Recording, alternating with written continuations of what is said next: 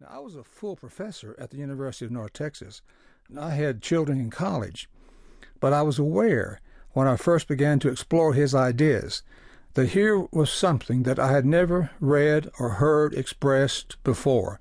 And I tried to monitor all the books in psychology and all the new theories, but he was saying something so different that it captured my attention and even my soul.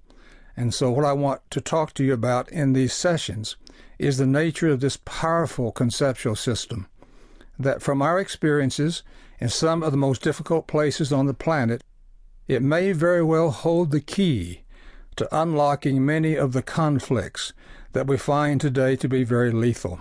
Just to give you advance warning, I made 63 trips to South Africa from 1981 until last year, using this particular conceptual model to replace the ethnic racial categories in apartheid, to make it possible for F.W. de Klerk and Nelson Mandela and others in leadership roles to move out of the threat of a civil war. And so I'm speaking to you now not just about a conceptual system with elegant academic research, but one that has been field tested in some very difficult places on the planet.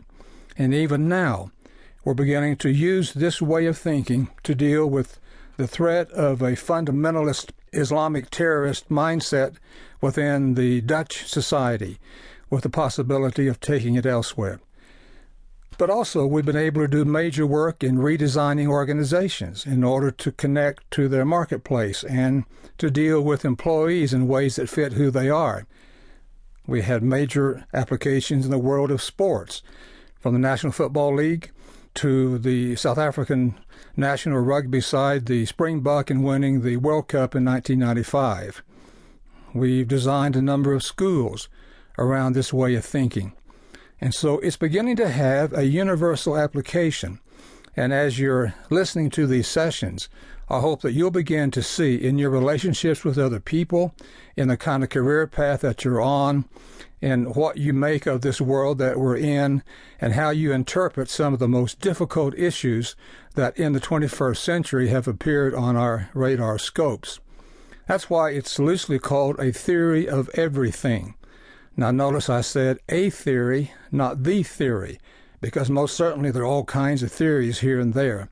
But it is, by the way, a very good candidate to be one of those all-embracing conceptual models that can provide applications personally, organizationally, in healthcare systems, working with the HIV problem, as well as in very sophisticated geopolitical context. This program on spiral dynamics integral will appear in 6 different sessions.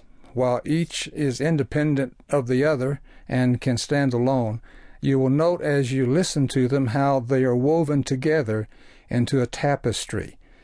Because more than anything else, trying to assist you to think within the system.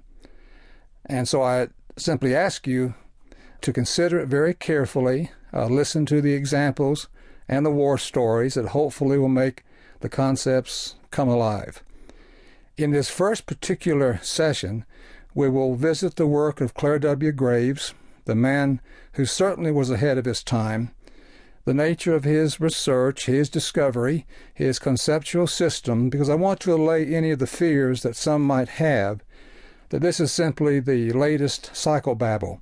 You'll find it is very, very unique and makes contributions I've not found in any other particular approach.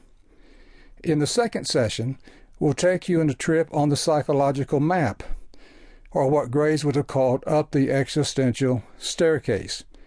We're going to visit how each of the particular mimetic codes have appeared, why they did, and how they express themselves. I want to stress at this particular point that these are like musical notes, but we form musical chords because they're systems in us and not types of us.